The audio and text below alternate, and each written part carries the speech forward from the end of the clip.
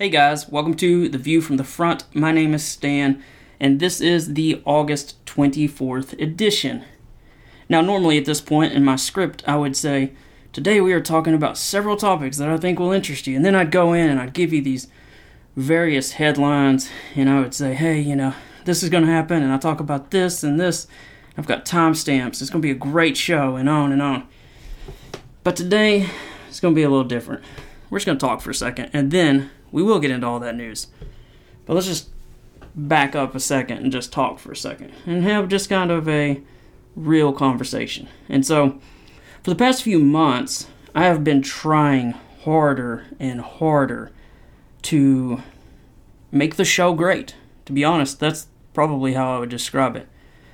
And so, I'd had some feedback and it was feedback I totally agreed with, that, all of us are busy. It's a TikTok world right now. All of us move at these frantic paces, and there's just so little time. And so my podcast had been running long anyway, like regularly 50 minutes to an hour. This is probably going back 3 to 6 months ago. And I was like, Stan, you got a background in journalism. You know that, less is more. So let's really work hard. Let's use your skills. And you look at all the news out there, you compress it down, and you make this just unbelievable show. And so that has been my goal the past, at least 6 weeks, maybe 3 months. And so you guys have probably noticed some difference, and I've tried to structure it, and I'll have 3 sections, and I'll have, I'll put music in, and I'll at the beginning, I'll talk about, hey, these are the news topics we're going to cover, and it's going to be a great show, and I'll really sell it, and I'll work much longer than you guys probably know, but I'll work hard to come up with these really enticing headlines so that, anyone who's just stumbling across it on the internet or on social media will be like, oh man, there's this podcast, and in this, he's talking about the Ukrainian counter-offensive, and there's 3 things he sees, or this or that. And what's been happening is it takes just a tremendous amount of time to do this stuff. And so it would take a good 4 or 5 hours. I would start recording sections on Monday and Tuesday, and I'd be planning the show. And I kept thinking, man, if I just make this a little better. And the honest truth is, I know it's taken me till now to see this. And to take one more step back, a couple of months ago, the church I go to, the pastor was just killing it. But you could tell he was moving away from his prepared sermon several times. And I go to a rather large church, and they, you guys have heard about my restarted faith journey some. I don't talk about it a whole lot, but you could see him struggling with wanting to follow his heart or the spirit, if you're religious, and this prepared sermon he had. And so he had 7 points, and several points as he was going through, he's like, I wanted to hit 2 other points on this one, but I got the time, and the church is big, and there's 2 services, and the time does matter. But this was the second service. There was no service after it. And so after it's done, it was still an amazing message. I've literally listened to that one 3 times. But I sent the pastor an email, and I've never even met the guy. It's that big of a church. But I was like, follow your heart.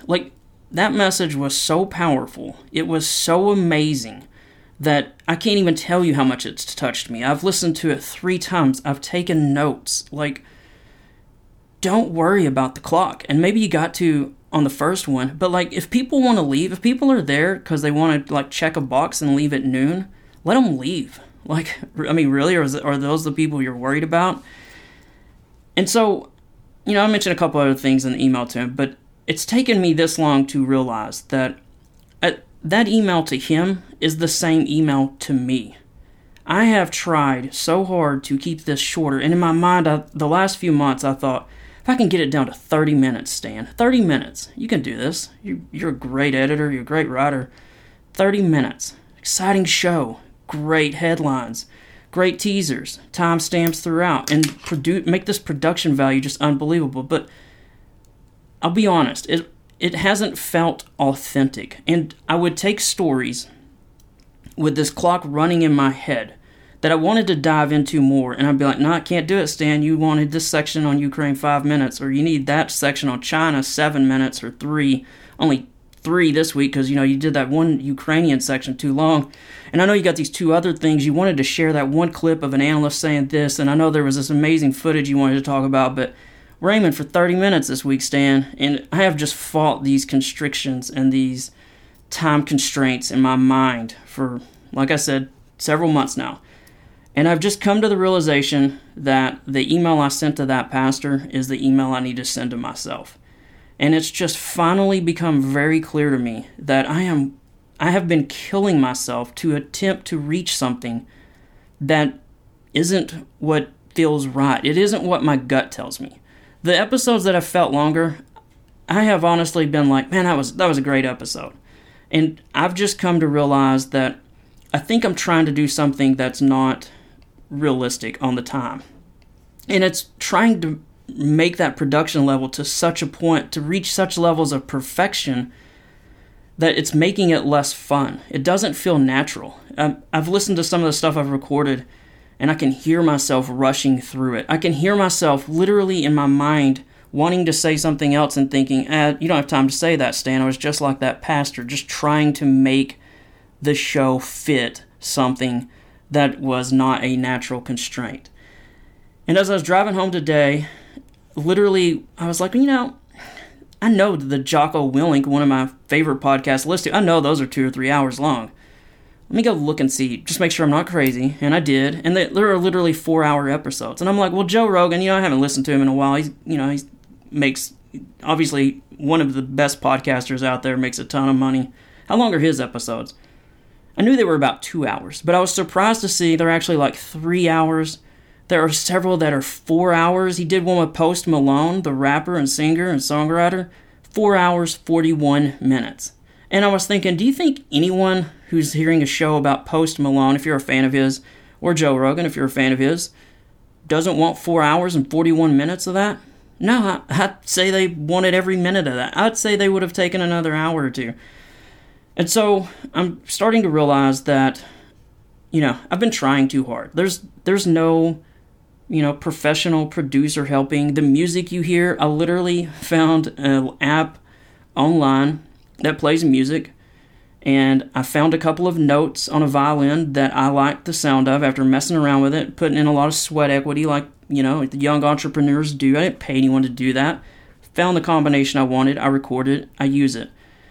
And it's almost like I have been so insecure, I guess, or so worried about trying to grow the show, trying to make it perfect, that I've been trying too hard, and it's made it less fun.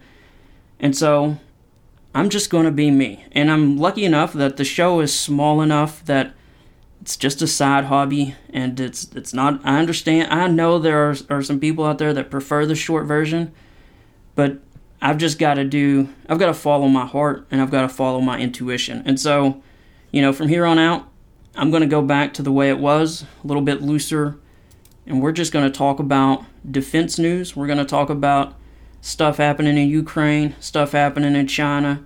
We're going to talk about our military, where our troops are, things such as that, and we're going to go into the motivation and wisdom section. That's something that I had been cutting down, and I thought, if I got that down to 5 minutes.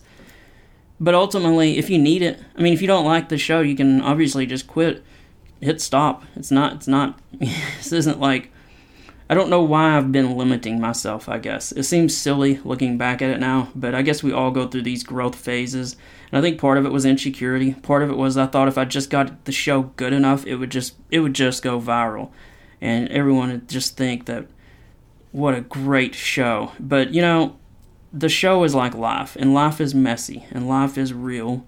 And I do work a day job. I do have a family, and I don't have the time to try to compress. And I could just feel that tension in the past few months with my family as it's taken longer. I know it sounds insane to think it takes longer to make a 30 to 40 minute show than it does to just talk about the things that you want to talk about, but it really does. It takes a lot more time, and it's not as much fun, and it's not as real. I'm not some Dan Rather newscaster who's reading something perfect. I'm just a guy who served some time in the Marines. I care about the defense situation across the world. I care about our military. I care a lot about what's happening in Ukraine. I care a lot about what's happening in China. And I'm just here to talk about it. And I think most of the people who are here want to hear that stuff. I think, obviously I'm kind of the guy that I didn't come from a pretty poor background, rough inner city school. My dad got hurt bad when I was a young kid. He fell and broke his back. We didn't have much money. We had to rely on some church,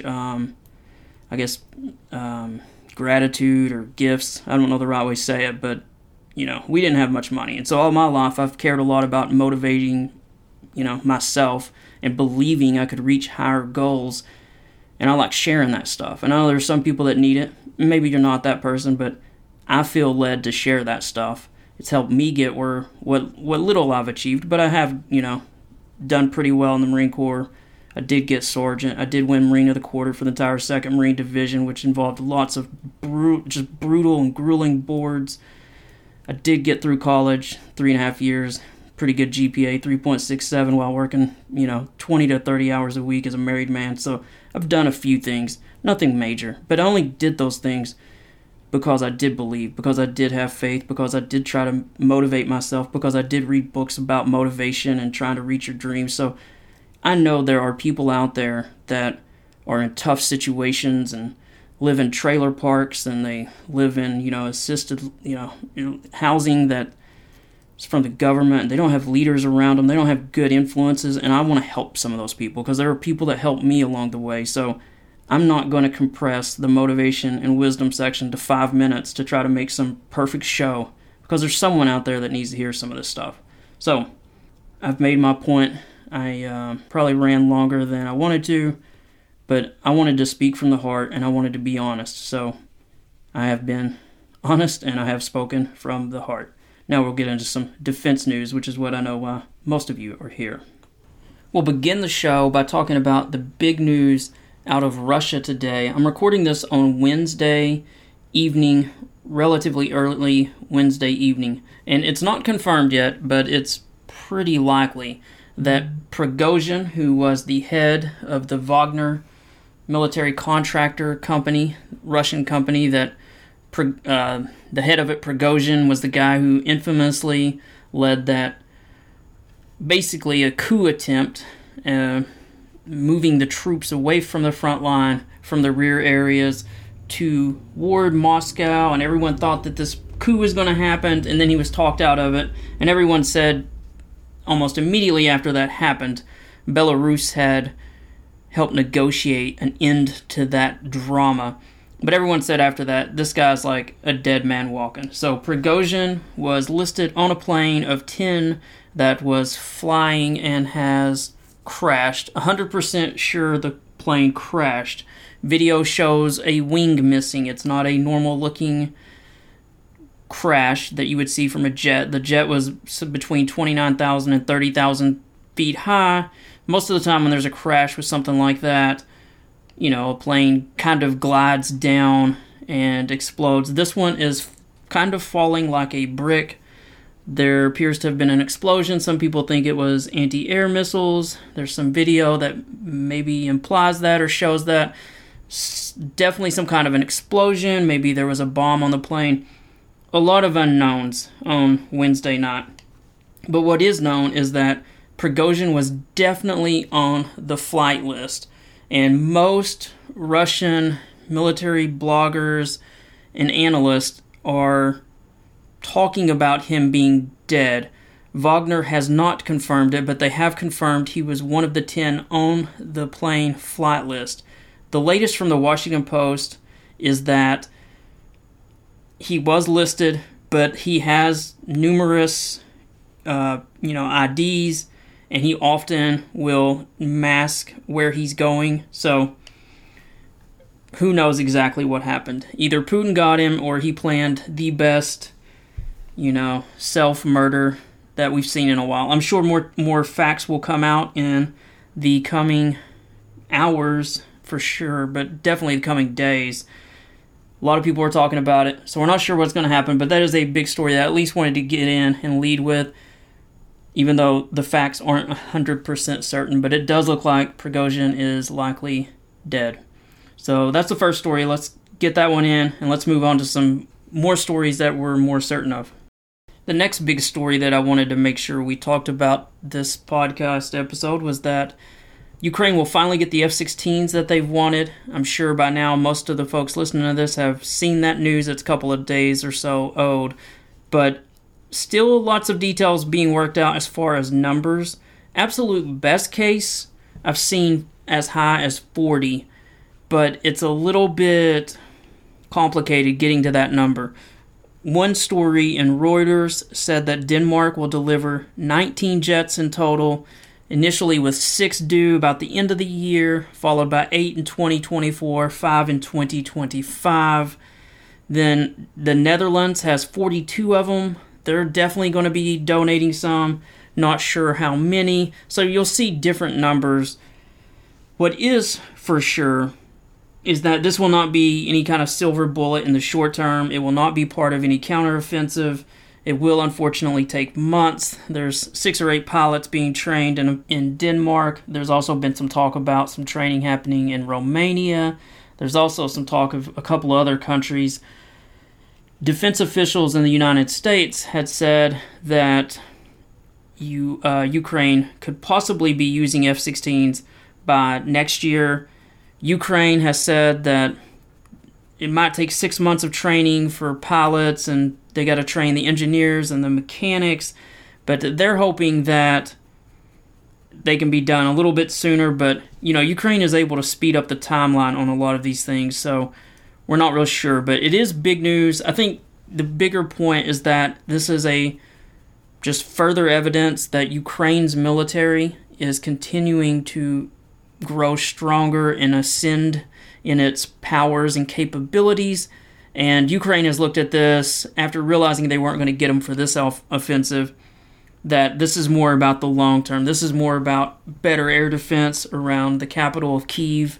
This is about a further step closer to getting into NATO and having NATO aircraft that Ukraine can operate. So it's definitely good news, but it's not anything that's going to change anything for this year. That's for sure.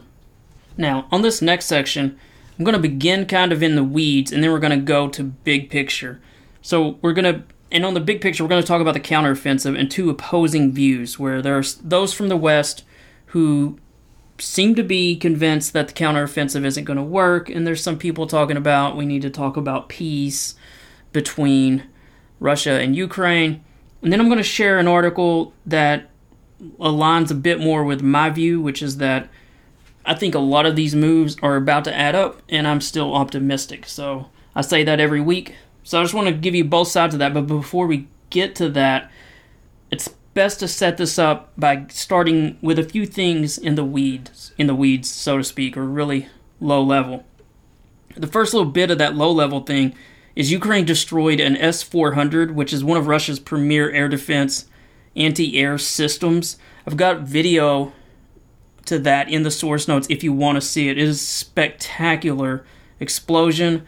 It was down on the Crimean Peninsula. It was a very importantly strategically placed air defense system which was helping maintain Russian control of the aerial space. So the fact that this thing was knocked out and that it was one of Russia's key strategic anti-air systems is big. But what's even bigger is the fact it was videoed and a couple of other little things. And so I want to share some analysis from someone other than myself so you can hear what they say about the strike. Again, you can watch the video in the source notes, but these points are really well made, and I just don't want to say what other people are saying. I want to give them credit for saying it, so I think this is worth sharing. And before I press play, this is from some reporters from the podcast of The Telegraph. That's a UK podcast. The name of the podcast is Ukraine the Latest, and I'll put the link to it in the source notes. But this is really good stuff, so take a listen to this. But let's stay in the south and drop down to Crimea now. And a Russian S-400 air defense system at Olenivka, that's the most westerly point of the peninsula, which is or was probably there to protect Sevastopol, that's been destroyed by a long-range strike. So it's about 100 k's directly due south of Kherson city. So a long-range strike. Very dramatic footage released this morning shows the whole installation exploding. Very dramatic. So I've got two things about that. Firstly, something's obviously got through the Russian air defense network again. Probably missiles, but it could be drones, probably missiles.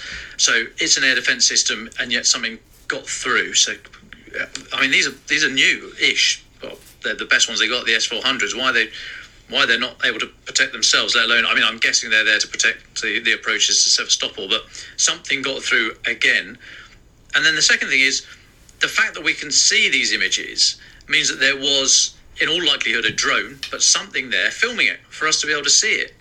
And so that thing was there because it shows the initial explosion. So it was there before the site was hit. So that system was working, they might not have switched it on, but the site was there and should have been functioning. And yet you've got a drone in the air filming the strike that's about to hit it. I just don't understand why the drone was not seen and shot down or jammed by electronic warfare, and how the missiles got through. I mean, there are big questions here for Russian air defenders, but it does continue the pattern of recent long-range strikes as the counteroffensive is slow or as expected to get through the very, very dense Russian minefields down south. They have shifted tactics about 6 weeks ago, you may remember, to keep pushing on south, but also to go for those long-range strikes, to get rid of the ammo dumps, the fuel supplies, the headquarters, that kind of thing, so that the area at the front are denuded of power, fuel and weapons. So I think that continues that pattern. Are those not some excellent points, though? I just want to know, the same questions he has. Why is there a drone flying over this thing? Why does this system not even try to engage incoming missiles?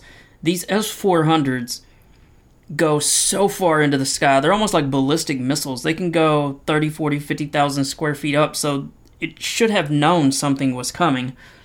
Not real sure what hit it, but again, was there nothing to protect the area from even smaller drones? None of the electronic signal jamming stuff that Russia does have some decent equipment in that regard. It's just there's a lot of questions, but there's no doubt that this system was destroyed. Ukraine says that the crew was killed as well, and that is perhaps almost as valuable, especially in a country of conscripts like Russia.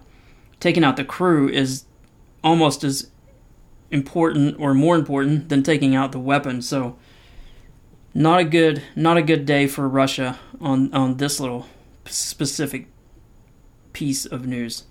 The other small in the weeds thing I wanted to share, and this is just another story that you're just like, how does this happen? But literally a Russian helicopter pilot has defected to Ukraine. And what's the craziest part of it is this is apparently a 6-month operation that had happened. This Russian pilot has Ukrainian intelligence reach out to him and help convince him to do what ends up happening. But they first moved the pilot's family to Ukraine as part of this defection operation, and they say, hey, you can come join him. And so this pilot loads up a Russian helicopter with lots of spare parts to fighter jets, Su-27 and Su-30 fighter jet parts, both of which, by the way, are desperately needed in Ukraine as they continue to salvage jets and try to keep things flying. So this pilot steals a helicopter, an Mi-8, which is a pretty valuable aircraft on its own, loads it with some parts, and flies to Ukraine. Ukraine knows it's coming, so they don't shoot it down. This was all planned. Again, it's about a 6-month operation, and they pulled off what is just, that is just an amazing win, is it not? I think we constantly underestimate how well Ukraine's intelligence services are doing. And in fact, the next thing I wanted to bring up before we get back to the strategic stuff involves Ukrainian intelligence. The other big win in the weeds, so to speak, by Ukrainian intelligence is Ukraine used a drone to fly into Russia and destroy one of their Russian supersonic bombers. These are the Tu-22M3. NATO calls it the backfire, but it's literally a supersonic jet. One of Russia's most potent aircraft has been used extensively, or aircraft such as this have been used extensively in the bombing campaign of Ukraine. They will go up in the air. They carry these very large, various missiles, but like an Excalibur or some other missiles depending on the attack. They've been used to hit civilian targets in Ukraine, and they reach very high speed. They launch these weapons from Russian airspace, and Ukraine has, done its best to shoot down the missiles that come in. But Ukraine literally destroyed one of these inside Russia. I tried to find the value of one of these jets. There's only, like I said, 60 of them. I couldn't exactly find what they are worth, but it's certainly probably $50 million or $100 million. These are very valuable aircraft. But they hit this supersonic jet 400 miles from the border of Ukraine. And the most embarrassing thing about it is that it was hit with a quadcopter, just those regular, we've seen, how many videos have we seen of these quadcopter drones in Ukraine that drop hand grenades, sometimes they drop the 40 millimeter grenades. It's just unbelievably embarrassing because even Russia is admitting that this quadcopter was almost certainly launched from inside Russia because it doesn't have the range to reach Russia from Ukraine. So, yet again, apparently Russia can't secure its borders. It can't keep its pilots from leaving. It can't keep the Russian pilots' families from leaving. They can't defend airfields of supersonic jet fighters from quadcopters. It's just unbelievably embarrassing. And this goes on top of, the last I saw was 6 days. I believe it's now been 7 days since the article I read. But Ukraine has successfully used drones to attack the capital of Russia, obviously Moscow, for 6 days. I think it's 7 now. 7 days in a row. And Putin continues to move more and more air defense around to his capital. But it's unbelievable just watching the videos of Russian civilians in their business district. And I gotta be honest, I was a little stunned at how nice some of these skyscrapers are and how well dressed and hip some of these people are, but you will see them coming out of the buildings, having to stop work. They're all on their phones looking around, and there are these drone attacks happening. Now, they're not major drone attacks, probably more of an annoyance or an embarrassment for Putin than anything else, but, it doesn't matter how much Putin talks about the wars going his way. There are just constant little things like this happening where the Russian people have to say, this little operation we're talking about down in Ukraine that Putin doesn't like to talk about sure seems like it's not going very well. So I wanted to get in the weeds and cover those things very quickly because they set up this huge debate. I would loosely term this debate, what is going on with Ukraine's counteroffensive? Is it stuck and mired down, or is it about to pay off? And I feel like every week for the past 3 or 4 weeks, maybe 5 or 6, but at least the last month or so, I've talked about this a lot. And there seems to be a lot of very strong feelings on both sides.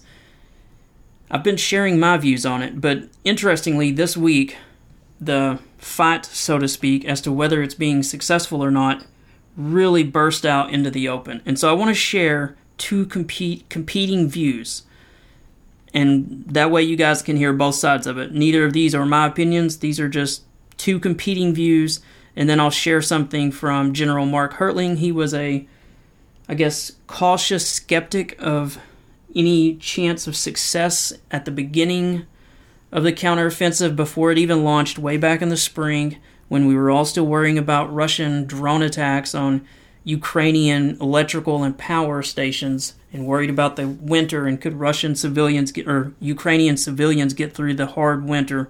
Back when we were all talking about that and even almost just dreaming of the chance of a counteroffensive, General Mark Hertling took a very cautious, skeptical view of it, which I didn't agree with, but how can I possibly disagree with someone who's commanded as large of forces as he has? But that's how it is in America. We can all have First Amendment abilities to say what we think, but I want to share his view as well now that we're a couple of good months into this counteroffensive. So I'm going to share three things. This isn't going well, this is about to set something up, and then we'll share General Mark Hertling, which is probably middle-ish ground if I had to try to judge it correctly. First, though, the Washington Post article. The headline for the piece is, Ukraine's hopes for maximal victory look remote. And it's under the headline, it says analysis and names the reporter. And I just want to read a couple of paragraphs, and there are several links in the paragraph to other reporting, so this analysis piece is well researched, but it's a couple of just brutal paragraphs. So this is the absolute Ukraine is not winning on the counteroffensive argument. So if you'll bear with me a second, let me read this. Everyone expected Ukraine's counteroffensive against Russian positions to be tough, but perhaps not as tough as it has been. After more than 2 months of attritional warfare across a vast front line stretching from the country's east to the south, Kyiv's forces, Kyiv is the capital of Ukraine, so Ukraine's forces have yet to forge any major breakthroughs. While exacting a grievous toll on the invading Russians, they have sustained significant casualties and found themselves bogged down by a thicket of Russian minefields, trenches, and other fortifications. Their gains have been only incremental, no matter the billions of dollars in Western aid invested in preparing Ukraine's push to reclaim lost territory. The difficulties my colleagues reported at the end of last week have led the U.S. intelligence community to conclude that the Ukrainian counteroffensive will fall short of at least one of its key goals, reaching the key southeastern city of Melitopol. It is a finding that, should it prove correct, would mean Ukraine won't fulfill its principal objective of severing Russia's land bridge to Crimea in this year's push. Now, Melitopol, we haven't used that term a lot, but it is a large city, a hub of some rail and roads that would lead to the cutting off of the land bridge in the Zaporizhia region. That's the term I've mostly been using in the past few weeks is the Zaporizhia front. But they name a city, and as they literally just said, doesn't look good for Ukraine. So that's the not so great view or the negative view.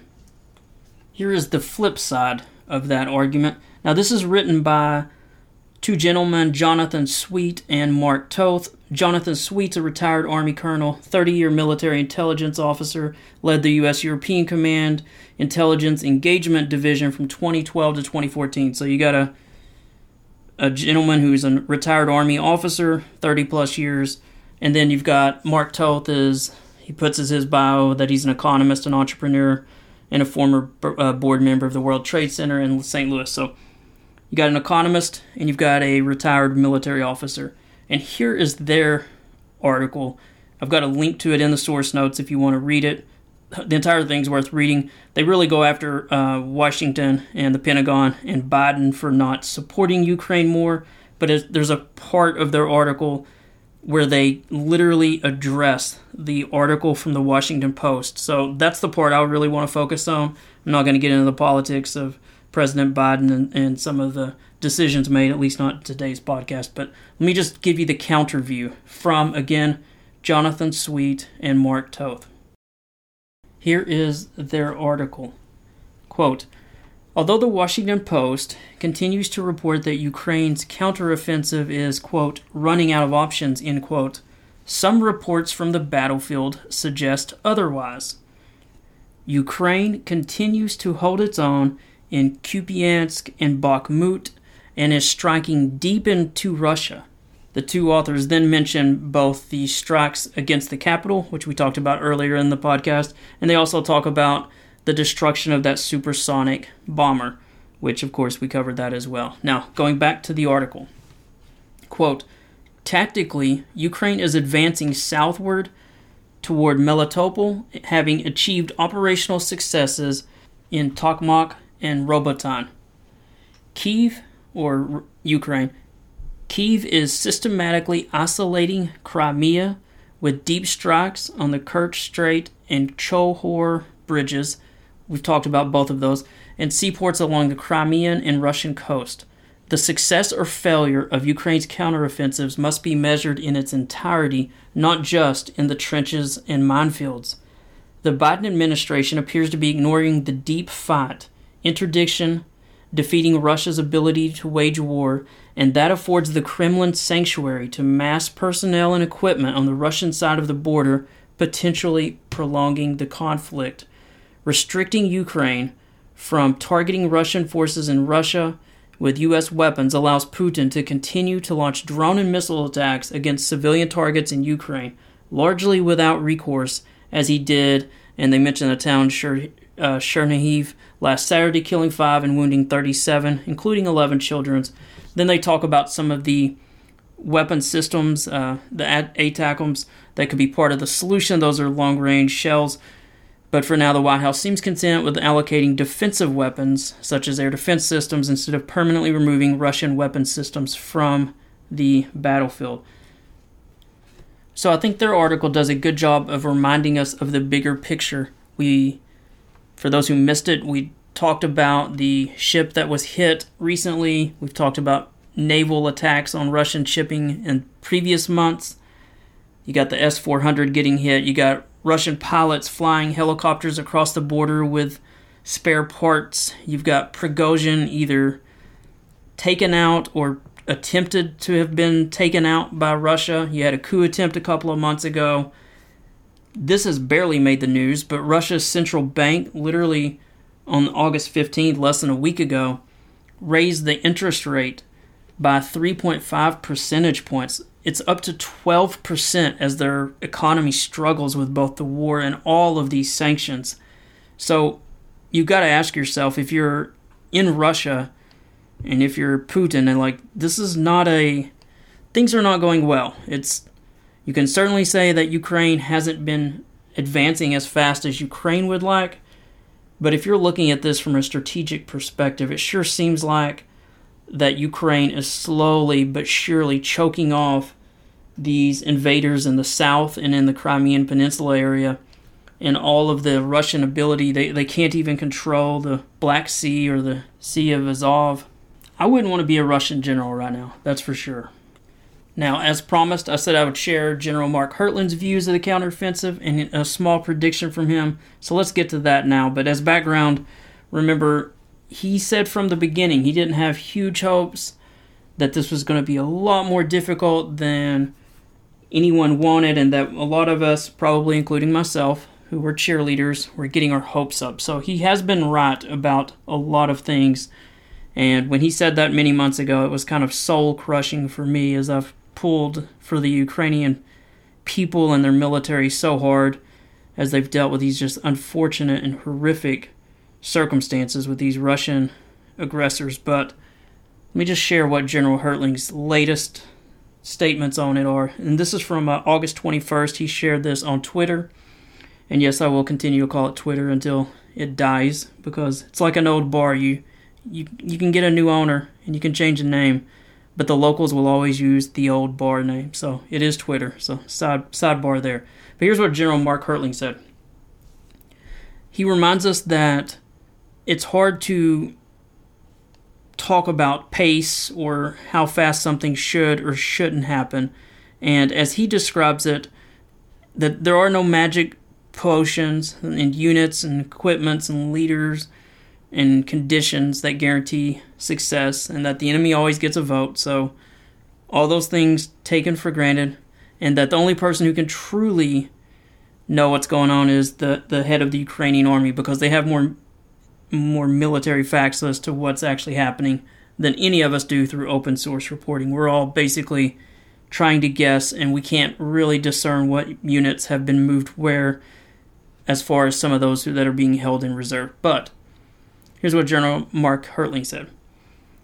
He talks about that luck, adaptability, recent, quote, scar tissue, and learning are going to play a part, and that at any time, a bit of luck, the massing of forces on the right terrain, a snap decision on the part of a risk-taking leader, all of those things can turn a slow advance into a breakthrough. And he thinks this is something that could happen with Ukrainian forces. And he throws out the following predictions: that Ukraine could see a significant tactical breakthrough on one or two axes of advance in the next few weeks. And he mentions that that would probably be on the eastern and southeastern fronts of Zaporizhia. We've talked about Zaporizhia a lot, but also possibly on the eastern front. Doesn't name it, but might be talking about Bakhmut. There's a lot of fighting happening up there.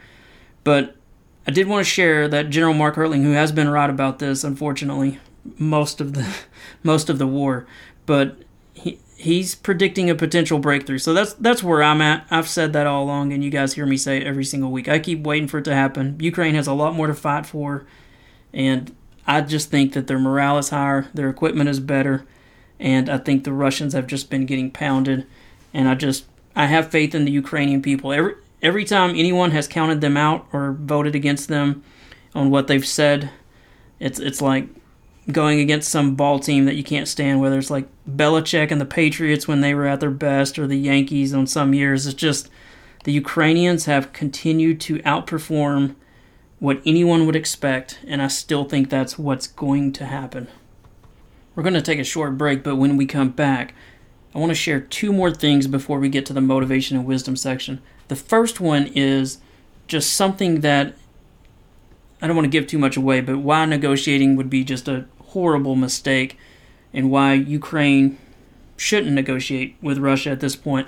I'll share that, and then also the United States Congress is about to vote on another supplemental package for Ukraine, and there's going to be a lot of debate on that, and I do think it's going to pass, but there is a great thread that was shared on Twitter that I do want to share a few points that debunk some of the most common myths about the money and the support that we're sending Ukraine. And I wanted to share that because there are several of them that just really hit home that I think you guys need to hear. But first, this small break. Just a quick reminder, if you love what you're listening to and would like to help support the show, you can do so by signing up as a monthly paying subscriber. For $5 per month, you can help us sustain, grow, and improve the show. There are so many things I'd like to do to improve the podcast and my outreach, but these things take time and resources. As you can probably tell, I truly do believe in trying to highlight what our military troops are doing around the world, unite our country, and remind us of how lucky we are to live in America, and share plenty of motivation and wisdom at the end of each episode. Again, you can help support the show for only $5 per month. Come and go as you wish. You can find all the details on my Substack page. That's stanrmitchell.substack.com. Again, stanrmitchell.substack.com. Or just find it in the episode notes. Thanks so much, guys. Now, the first thing I wanted to share about why negotiating a peace deal with Russia is a terrible mistake is there is just a touching video that is not professionally produced. You can tell soldiers recorded this, but Ukrainian forces recently recaptured the majority, if not the entirety, of Robotyne in the Zaporizhia region, and there's a video that I've put in the episode notes that you almost have to watch. It's like 2 minutes, 40 seconds long. But watching the joy of these Ukrainian citizens who have been behind, I would say Russian lines, which it kind of is, but these were Russian troops on occupied Ukrainian soil. So these invaders had cut off Ukrainian citizens from those that they loved. And these people were not allowed to leave. They were not allowed to return to Ukraine. They have been in occupied territory that Russia has controlled, which was on Ukrainian land. I want to make sure I'm always very clear of that. So these are Ukrainian citizens who have been controlled by an occupying force. But watching the joy on their face as they are handed cell phones and call family that they probably haven't been able to get in touch with for months and months is just heart-rending to even watch it, or heart-rending. And so if you got a couple minutes and can watch it, it's just a reminder that that is what Ukraine is fighting for, and that's why they can't abandon literally several million people to the Russians. And again, if you're new to the show or you haven't kept up, Russia has already put on trains many families and lots of kids to be moved into the inner parts of Russia. Some of them have just gone to camps for a few months to be taught about how great Russia is, since watching their bombed out towns and villages probably wasn't very persuasive in the way that Putin would prefer. So some of them have been returned, many have not. These are war crimes, but those who have managed to not have that fate happen to them and have managed to not have been either executed or raped or tortured, those who are still alive, many of them having had to pretend to be pro-Russia so that they wouldn't be tortured or shot. Watching the liberation of these people who have been through so much, and you can tell how impoverished and poor, and their clothes are dirty, they don't look like they've showered in a while. These are people in desperate straits, and watching them be rescued is just, you can't watch that and be human and not be moved by it. And so that's why the Ukrainian population as a whole very much supports continued fighting, because they want to liberate their fellow family members that are in occupied territory. So I've got that in the source notes for you to watch. It's definitely worth watching. And if you got, like I said, 2 minutes or so to watch it, watch it. It's not highly produced or anything, it's just real emotions.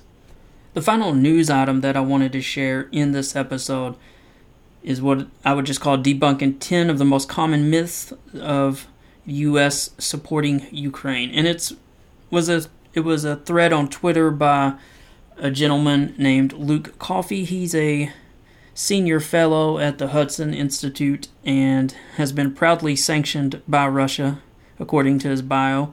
But he shared 10 myths that have come up a lot by those who are critics of our support of Ukraine, and then he addresses them. So I'm just going to run through them real quick. Myth number 1, we're writing blank checks to Ukraine with no oversight. Reality, there has never been more accountability and transparency measures in place for U.S. foreign assistance than what was found in the Ukraine supplemental last May. 10% of the bill was on oversight. Just read it. So that's the first one. The second one, myth number 2. We have already given Ukraine $53 billion. Reality, this claim is very misleading. $53 billion in total for both supplementals to date, but billions of dollars go toward other stuff like replenishing U.S. military stocks, deterrence measures outside Ukraine, energy issues, etc. Myth number 3. Congress hasn't had enough time to debate U.S. aid to Ukraine. Reality. The last supplemental was only 30 pages long. Like the forthcoming supplemental, it also wasn't a surprise. Ukraine has been the most discussed, debated foreign policy issue in America since February, and he means last February. So more than a year, obviously. Year and a half, I'd say. Myth number 4. This money to Ukraine would be better spent on the wall or baby formula or whatever. Reality. Frankly, this argument is so moronic, I'm not even going to address it. Myth number 5. Europe needs to spend more. Reality. As a percent of GDP, Estonia, Latvia, Poland, Lithuania, Norway, Slovakia, Czechoslovakia, the UK, and Portugal have given more to Ukraine than the U.S. Regarding refugee support, the U.S. is at the bottom. Can Europe do more? Yes, but they're already doing a lot. Myth number 6. The U.S. should only give, quote, military aid. Reality. It's not just Ukrainian military war with Russia. The whole Ukrainian society is at war. 45% of Ukraine's GDP has been just gone. He says gone. I'd say flushed due to war. Police, government, etc. must function. Total war requires total government. U.S. aid must be comprehensive, and I totally agree with that. And a good example is, imagine the senior citizens who get a small pension. If suddenly the Ukrainian government can't pay that, then your problems are just so much worse inside Ukraine, both economically and even from a humanitarian perspective. It makes no sense to have a country of 40 million people just completely go off the cliff. Next, myth number 7. U.S. weapons are ending up on the black market and are not getting to the front lines. Reality. There is no evidence weapons are going missing. On the contrary, recent events in Kharkiv and Kherson prove otherwise and also prove the effectiveness of U.S. aid. Myth number 8. No aid until corruption is dealt with. Reality. You must be realistic. Many know corruption is an issue, but even during war, Ukraine has made progress. Demanding major reforms during a war of national survival is like asking to build a ship while already at sea in the middle of a hurricane. Myth number 9. Russia is a distraction. Focus must be on China. Reality. Russia is China's junior partner. A defeated Russia means a weaker China. China is also watching how we support Ukraine, so a strong and victorious Ukraine makes Taiwan stronger. Read more. He names Mackinder and Les Mahan, but most people don't know who those are. Myth number 10. Aid to Ukraine puts America last. Reality. Many foreign policy challenges we face are too complex to be boiled down to bumper sticker slogans like America First or America Last. Anyone using these terms describing the U.S. role in the world knows very little about foreign affairs. And he ends by saying that we need to want Ukraine to win more than we hope that Russia will lose, and that America's planning assumption should be to equip Ukraine for a full restoration of its internationally recognized borders, including Crimea. And he ends by saying, arm Ukraine to win, not just to survive. So, a great thread by Luke Coffey, and I think that will help all of us as we hear some of the criticism that will probably come up in the coming days and weeks, for sure. Now let's get to the motivation and wisdom section, which is, of course, one of the best parts of the show.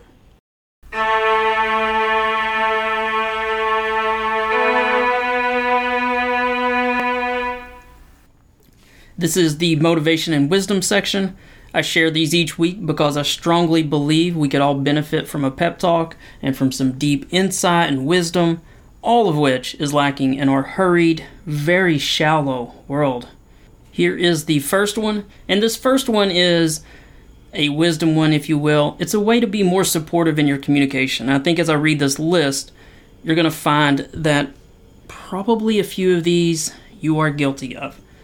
So this is a way to have more supportive communication when you're talking with someone who's struggling. So instead of saying, you'll be fine, try saying, I understand. So instead of, you'll be fine, I understand. Instead of, you should, ... try saying, what makes you feel supported. Isn't that a lot better? Instead of saying, it's okay, try saying, I'm listening. Instead of saying, and this is the worst one, I want ... I mean, all of us have done that, right? Instead of saying that, say, tell me more. Instead of saying, how are you, just try saying, what made you smile today? So those are some ways to have a little bit more supportive communication, and I thought those are worth sharing. Next one. This is a motivational one. Success takes time. Keep grinding. Again, success takes time. Keep grinding. We all want to quit before it's done. Next one. Live your life in such a way that when your name is mentioned, people will smile. It's a good one, isn't it? Next one. It does not matter how slowly you go, so long as you do not stop. It's a quote from Confucius. Next one. Don't limit your challenges. Challenge your limits.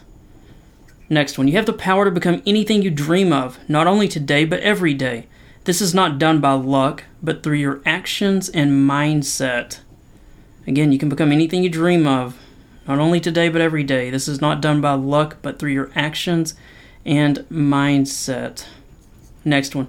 Create a mindset where you think everything is happening in your favor. I like that one. Imagine things that you need to happen. Imagine those contracts, those sales, those new job opportunities, whatever it is. imagining that the pieces are being already starting to fall in place out there, and they're going to fall in your lap. You're just not quite to that step yet. Next one, this is a quote from Leo Tolstoy, who's obviously the famous Russian novelist.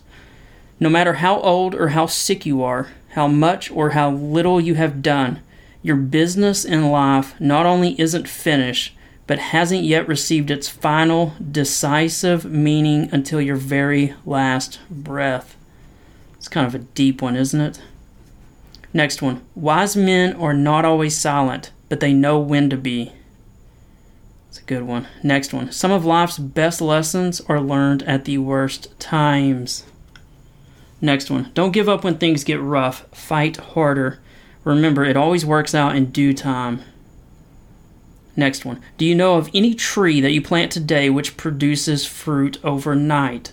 Have faith. That little seed you are planting today will become a giant tree one day. Do your thing. Focus on the process. Work hard. Don't quit. Results will take care of themselves. It's a great one, isn't it? Next one. Change your language to what if it does work out? Believe in possibilities. Think of the best case scenario. Retraining your mind will lift you higher out of the overthinking, stress, and worry of negative thoughts. Next one. Chase your vision. The money will follow. It's a good one. Chase your vision. The money will follow. I think that hits all of us because we all have these dreams that sometimes you look at and you're like, yeah, that's what I want to do, but how do I ever get it to monetize and pay off? And it's hard to do that. And a lot of times you can't see that path, but you got to start down the path, and maybe you can find that way just by getting better at the craft, by studying it more, by talking to those who have made it in that field. All right, next one. Master your mind or it will master you. It's a good one. Next one. Dear past, thank you for all your lessons. Dear future, I am ready. It's a good one, isn't it? Keep pushing forward.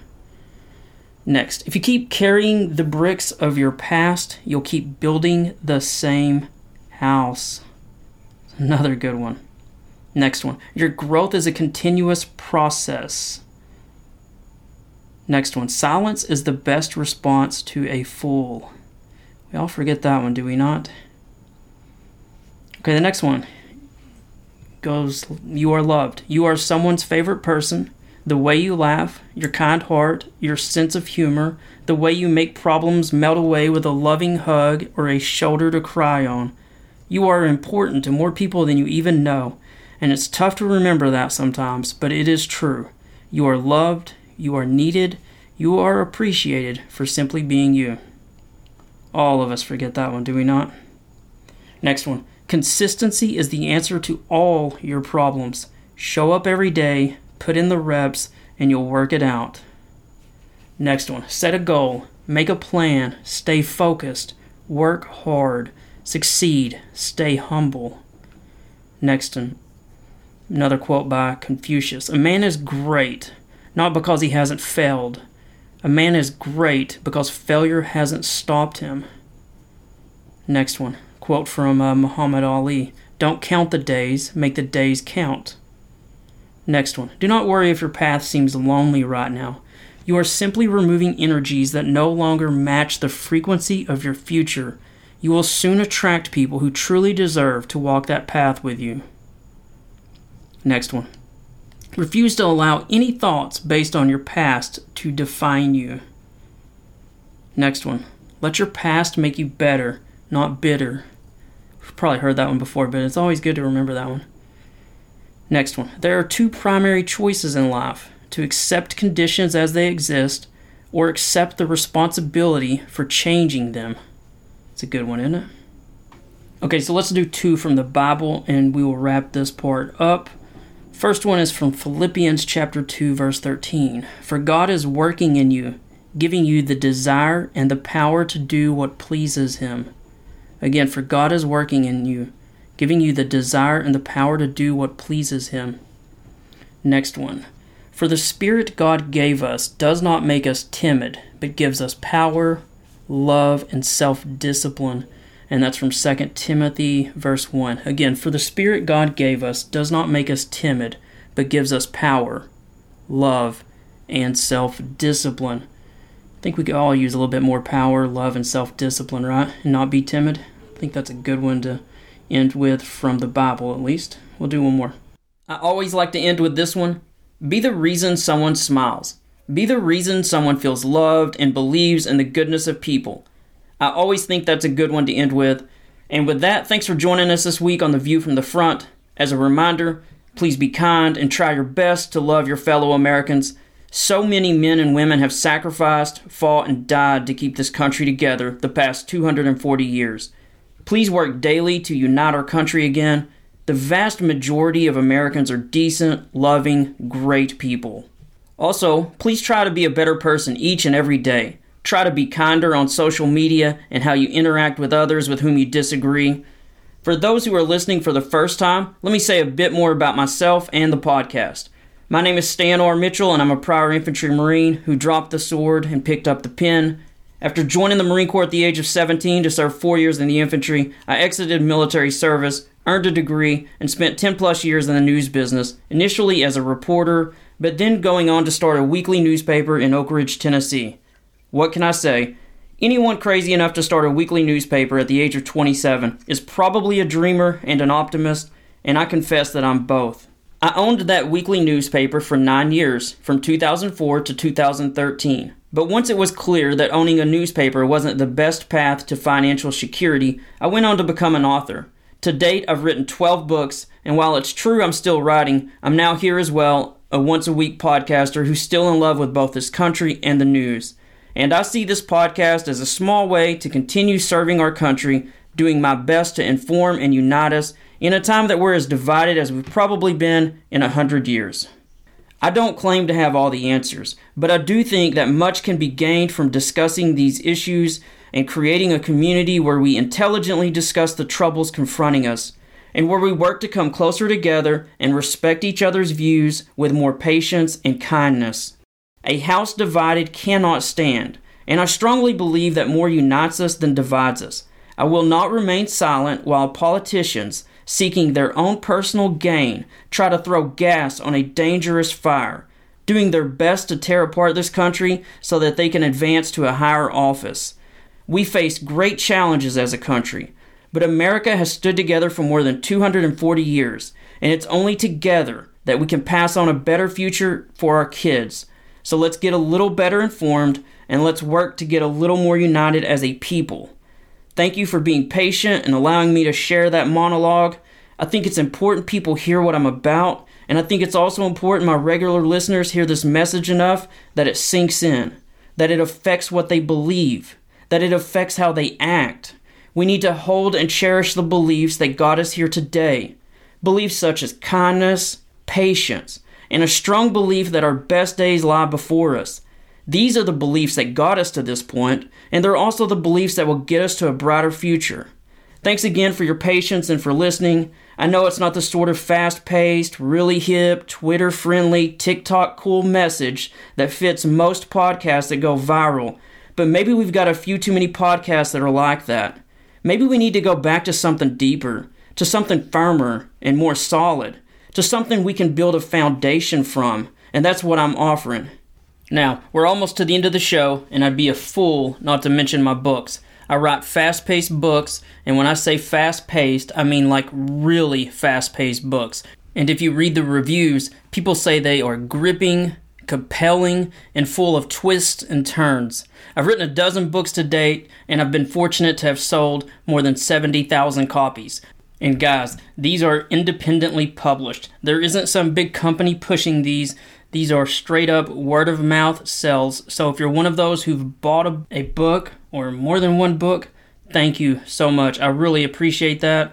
If you're one of those folks who've just shared links or told others about me, it's a great way to support the show. All of my books can be found on Amazon, and they are primarily about military thrillers. I've got a series about a Marine Corps sniper. I've got some police detective ones, but you can find all of them on Amazon just by searching my name, Stan R. Mitchell. Make sure you include the R. You will find them no problem. You will see they all have averages of more than 4+ stars, and thousands of reviews on them. So they're great gifts. They're also great for yourself if you're interested in them. So thanks so much, guys, for sticking it out with me. I hope you got something from the show, and I look forward to seeing you guys here, same time, same place, next Thursday.